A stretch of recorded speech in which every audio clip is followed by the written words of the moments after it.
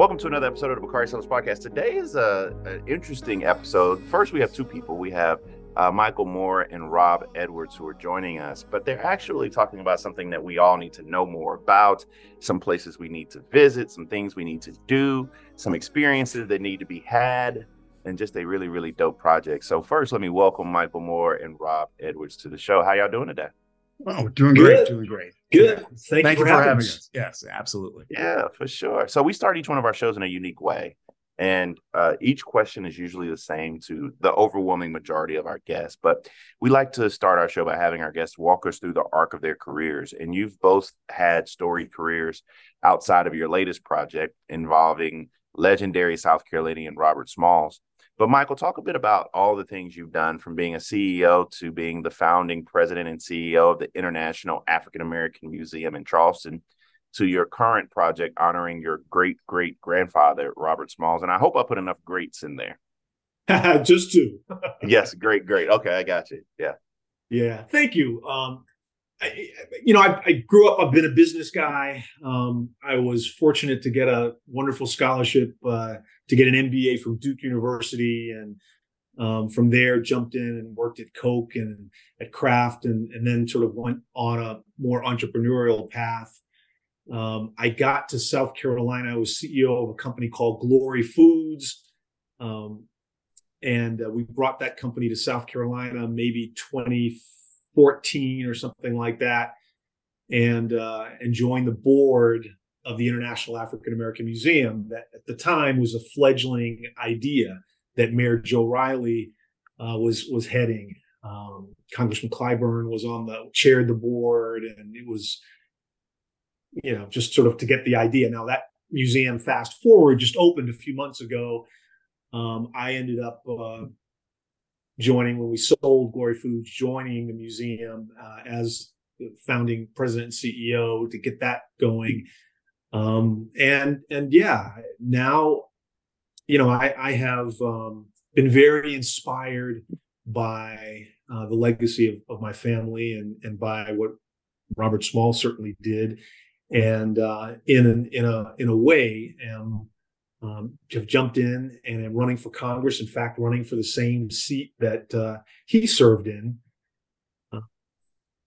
back in the 1870s and 80s. So a lot of this is kind of coming full circle. So in a short, sort of synopsis, that's kind of the arc. We'll have a conversation about that last part in a minute. Robert, same question for you. Talk about your work and the arc of your career, and why did you choose to team up with Michael on this project? Oh, great. Oh, it's good. Save the best for last. My arc as a storyteller actually comes from I was the only Black student at an basically all-white prep school in Michigan, Cranbrook, where Mitt Romney went, by the way. Oh, yeah. And so in my grade, I was the only Black student for 2 years there, a boarding student at seventh grade.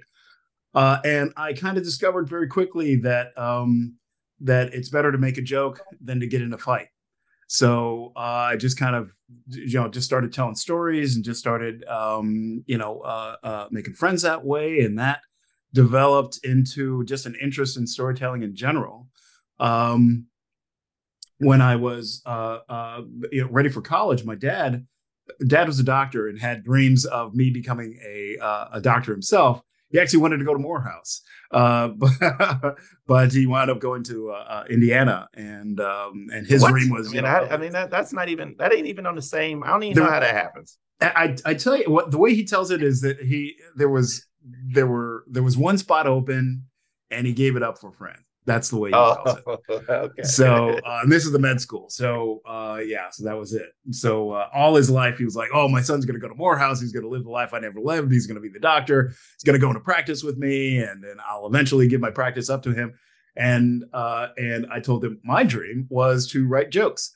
And so that was basically, just kind of blew his dreams out of the water. I went to Syracuse, wrote a bunch of plays while I was there, did stand-up, did a lot of short stories and that kind of thing. Came out here, continued to do stand-up. And then just fear of my father yanking me into med school And me having to be a gastroenterologist for the rest of my life, I just started 24 hours a day, just writing. And I wound up breaking into all kinds of stuff. I wrote Fresh Prince, Full House, In Living Color, Rock. Moved into movies where I did Treasure Planet and and then Princess and the Frog, both of which were nominated for Academy Awards, and Princess and the Frog was nominated for a Golden Globe. And then one of my friends from high school calls me up and says, "Hey, I got this story. There's this guy, Captain Robert Smalls. We have a script written by wonderful writer Robert Whitehill about a guy who's commandeers a boat and sails into freedom, and give it a read." And so when I read it, I thought, okay, well, this is a great story. But when I Wikipedia'd the guy, I thought half of his story takes place after he's free. It was amazing that he had just done all kinds of things. I think I'm the only one here who has not run for Congress, but he was, 5-time congressman. He did, he started a railroad. He's the reason why we have public school education. He's the reason why we have Black people in the military. A million things that he had done after he was free. And I thought, what a great opportunity to tell a story about what happens when we are truly free. What happens when the boot of racism is taken off of our throats, because that period of Reconstruction was such a wonderful free time for us. And the production, Legion M, put me together with Michael Bulwer Moore. They said, hey, his great-great-grandson is out there giving TED Talks. You should meet him. And it turns out that Michael also went to Syracuse and go Orange. And so we immediately hit it off. And he just started telling the stories that I didn't even see in any of the research. And it just starts coming together. I mean, there's a lot of times we talk about how I think Captain Robert Smalls is looking down on us and kind of pushing the ball along, because there's things that just happen almost magically on this project. This episode is brought to you by Jiffy Lube. Cars can be a big investment, so it's important to take care of them. I once got a car that I started out with 25,000 miles on. I got it to over 200,000 miles because I took care of it. You know how you take care of a car? You take care of the maintenance, the oil, the brakes, all that stuff. And if you don't, you can have a car just completely fall apart. When your car needs maintenance, head to Jiffy Lube. They provide automotive excellence at speed. Get your oil change, brakes checked, tons of other multi-care services. It's all done by expertly trained technicians who actually care about taking care of you and your car. Jiffy Lube, car more. To find coupons and start an instant online estimate, visit jiffylube.com. One of the things that I wanted to ask you both, and I'll start with you, Michael, as the quote unquote relative, I guess. But for those individuals who are listening to the show, and we have listeners all over the world, in South Carolina, we kind of take for granted our history. I mean, because we talk about it in barbershops. I always say that the smell of gun smoke and sleeping on jailhouse floors is like common for every Saturday or Sunday morning when you're in South Carolina. We take it a little bit for granted. So people know who Robert Smalls is. They know Robert Smalls. They know DeMarc Vesey. But for those who may not know, tell them something they may not read in Wikipedia about who Robert Smalls was, or something you all learned about him, or something that will be portrayed in your project. Yeah, I think at the core, every enslaved person likely dreamed of somehow figuring out a way to throw off the yoke of slavery and to be free. I think one of the things that is undertold, and that I think is that this project is going to touch on, is, I think at the core, Robert, he was a husband, he was a father, he loved his family. And he knew that if he could figure out a way to be free, that was the best, if not the only way to protect that family, to keep folks together. Obviously through slavery, people can be bought and sold at a whim. And so I think that's the thing. But I mean, there are so many superlatives about Robert Smalls. Rob just started. I mean, he was the first African American to command a United States naval vessel. You know, he founded the Republican Party in the state of South Carolina, which I am forced to mention was the Progressive Party of Lincoln at that time. You know, he was a major general in the South Carolina militia. He was, you know, one of the first things he did, he got a reward for delivering the planter to the United States. The first thing he did with that money was to pay for tutors to the morning and in the evening to teach him how to read and write, because obviously that was prohibited during slavery. You know, he, as Rob mentioned, he wrote the legislation to create the first free compulsory statewide public school system here in South Carolina, but in the country. So there are just so many things that he did at a time when this nation really needed so much in the way of sort of recalibration. He stepped up and did big things. All right, Robert, questions for you. And in your research, because you are in this field, and shout out, Rock's one of the greatest shows on earth that nobody ever talks about. I mean, Thank you. We just give Rock its props like it deserves. Thank you. Yes. Has anyone else done anything major on the life of Robert Smalls, or is this the first major project that tells his story that you're aware of? And why, if that's the case, why and how does that happen? He's that fascinating and that important to American history and culture. I think I know the answer, but I'm gonna let you. Well, yes, exactly. The biggest, no, let's start there, because the biggest travesty in this whole thing is that there are faces of Captain Robert Smalls on every T-shirt in every high school in America. That he was an American hero, and the stories that get told of him are just about the heist, right? You know, he stole a boat. Yeah, well, it was pretty epic the way he did it, though. I ain't gonna lie. I mean, it was truly epic. It deserves its own series. You know, it was truly an epic thing that he did, and the way that he did it, and what he had to manage as he was doing it. Who he, one person in the manifest when they surrendered the boat to the Union, one person was missing from the crew because they didn't trust him, and another person was on the manifest that wasn't on the crew. It was the fishermen who helped the families get on the boat, and he jumped on the boat along with them. So he's on the manifest. There's all kinds of stuff like that, and so that is the greatest tragedy, is that we don't know very much about this. And when I was looking through the history, most of what I found were, and I got to say, it's a political show, but it's told by white people. History is just passed down. And, the Daughters of the American Revolution did their job. They really kind of expunged a lot of the heroes from our record, from all I can tell.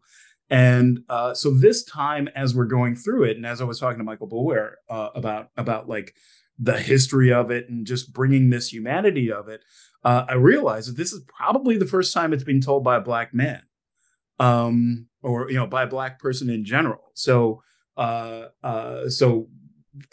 instantly from that, the project took on a lot of weight, because there were things that I needed to look under, everything. I had to second guess everything that was out there and tell the story. And in telling it from that perspective, like what Michael was saying about him being a family man, him loving his family so much, he wanted to bring a better life for them, and that's at his core. That he, he had a family. He did not want them to be sold off to other places, and away he went. Looking at it that way, we're able to tell the story in a way that nobody ever has before, and probably nobody ever will after. Yeah, I mean, this is a lot of weight for you to don't F it up is the moral of this story. I was like, you have Black history at your fingertips. Like, absolutely.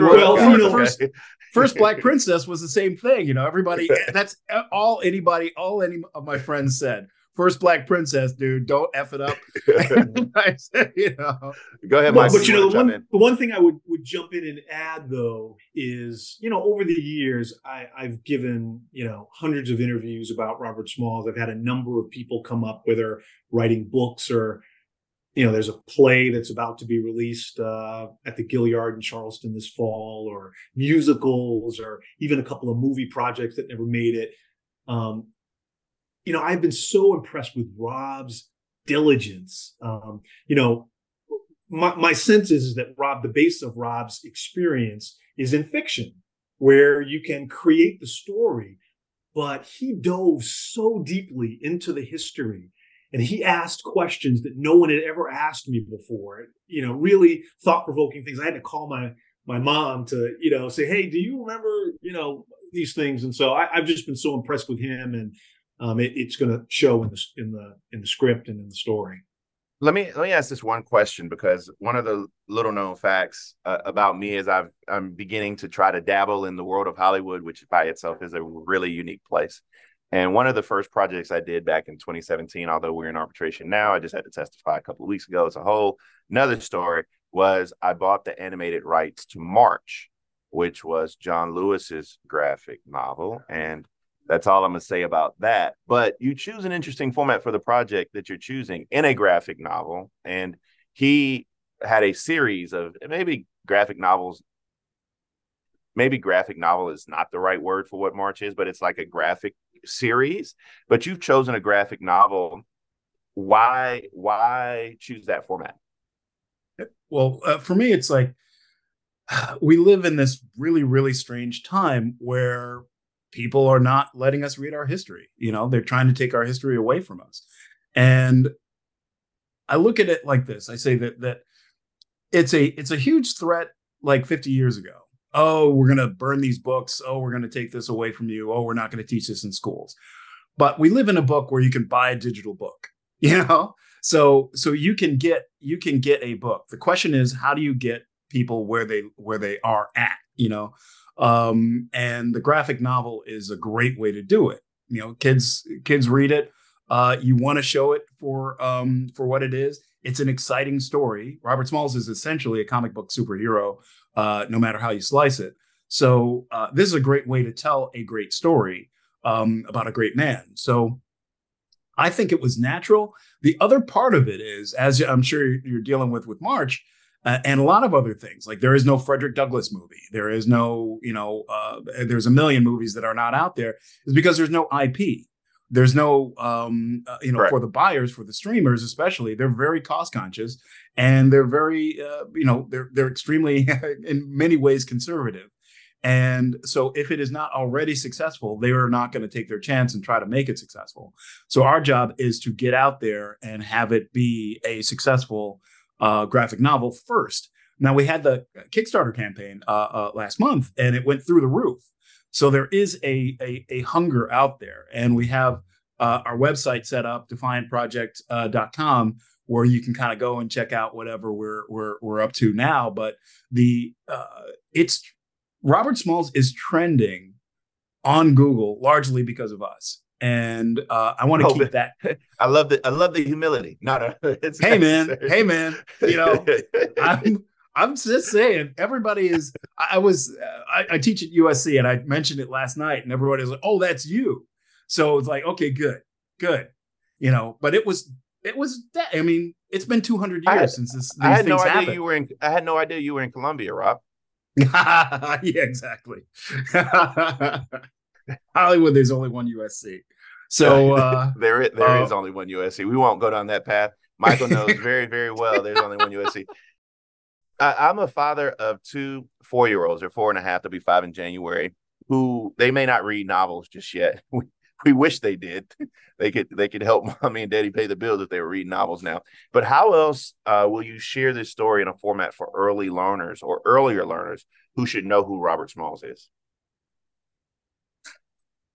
Michael's got a book. Yeah, I mean, look, I think the graphic novel is a very creative, very contemporary piece of work. I think, some of the most amazing artists are putting all of their best effort into it. So I think that's going to stand on its own, and I think it's going to have wide sort of target of consumers, readers to look at it and to enjoy it. At the same time, I'm actually I've got an illustrated book that's coming out next spring. It's a different project. It's called Freedom on the Sea. It's an illustrated book with a really talented graphic sort of artist called Brian Collier, who's won all sorts of awards for. Oh, Brian for Collier. He's one of the best in the world. Brian Collier. Yeah.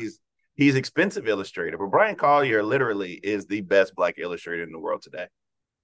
Yeah, I mean he's great, and so that'll be out next spring, and that'll be targeted, I think, towards a little bit of a younger viewer, and we'll be sure to get you a copy for your kids. Yeah, definitely. Yeah. And then hopefully down the line, I'm in the Writers Guild, but we're hopefully after the strike, we'll be talking about other aspects, other types of ways to present this story. And the conversations we were having right before the strike were really amazing. I was stunned at the amount of people who were just lined up to help us tell the story. So yeah, we'll get right back on that as soon as the strike is over. I appreciate that. And what about those stickies over there, Rob? You got me distracted. Oh my God.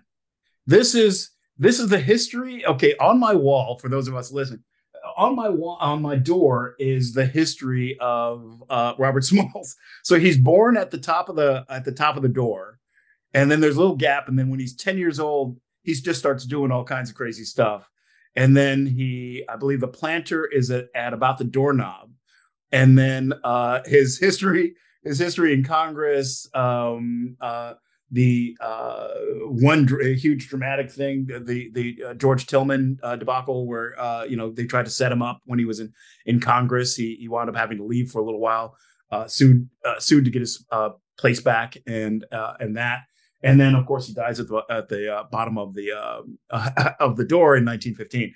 So so all the way through, I keep saying like, oh wait, when was the 13th Amendment? When was the 14th? When was the 15th? And so those things go up there, and then everything, the signing of the Emancipation Proclamation, all of that stuff. The fun chapter. What was it when they keep saying, that Lincoln had this time when he was considering exporting slaves to Africa. And I go do my deep dive, and like, he actually did it. He appropriated $600,000 of taxpayer money, and they shipped 450 people off to l'Île La Vache, Cow Island, off of Haiti, of which 350 returned. 30 died of smallpox on the way, and the rest died on the island of starvation and other diseases. But they actually did it. This is, again, another story that doesn't get told very much, but it's in that history because one thing that Lincoln did was, after Frederick Douglass, a lot of people said no to it, Lincoln went out and said that Robert Smalls said yes, and started publicizing it as, the most famous Black person in the world advocates for this thing. So there's all these little stories, and they all wind up on their own resident Post-it note, so I don't miss anything as I'm going. So in the category of not effing it up, yeah, right, exactly. Well, also there's protein powder. So I don't know. Let's ask this question, the most important question here. This is the question that Coop and Gabrielle care most about, I'm sure. But when will Defiant be available, and how can we get it, and how can we follow both of you trendsetters on social media? Absolutely. We're hoping to get the book out by Black History Month of next year. So right now, Nicholas Draper Ivey, an amazing cartoonist who does Static Shock, is doing the covers.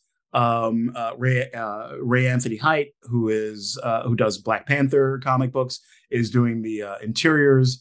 We have, Chris Robinson, who is also the editor of Black Panther, is editing for us. And so those things are all, we're scrambling to get everything ready, hoping to make a February deadline. There will be 3 volumes of it because he's too big for 1 volume. So we're going to get all that stuff out. And you can follow us at defiantproject.com. And where I believe we will continue to sell books, and because a lot of people want to donate them to schools, which I love. Just the idea of crates of these of this wonderful story being dropped off at high schools around the country, especially in Love it. a couple of states that I won't mention. Yeah, it'll get banned in Texas and Florida. Michael, Rob, how can people follow you? I am at on I guess X. I am Michael_B_Moore, and then Michael B. Moore without the underscores on Insta. Yeah, I am Rob Edwards everywhere. So Gotcha. Well, fellas, this is a dope project. I absolutely love this project. There's so many more to write. Like I said, Denmark Vesey, it should be one that's coming up soon. Absolutely. There's so many others that we can get our hands on that we should. We don't know enough about Sojourner Truth and Harriet Tubman. We know they exist, or Mary McLeod Bethune. We know one thing about Harriet Tubman, but that's it. She's in this story. She was at Robert Smalls' house. So, fellas, we just say thank you for all the work that you are doing and all the work that you will do with this project. I wish you guys a great deal of success moving forward. I can't wait for the strike to be over. And maybe one day we'll see this on another screen. God bless you both. Thank you for joining the First Ellis podcast. Thanks, guys.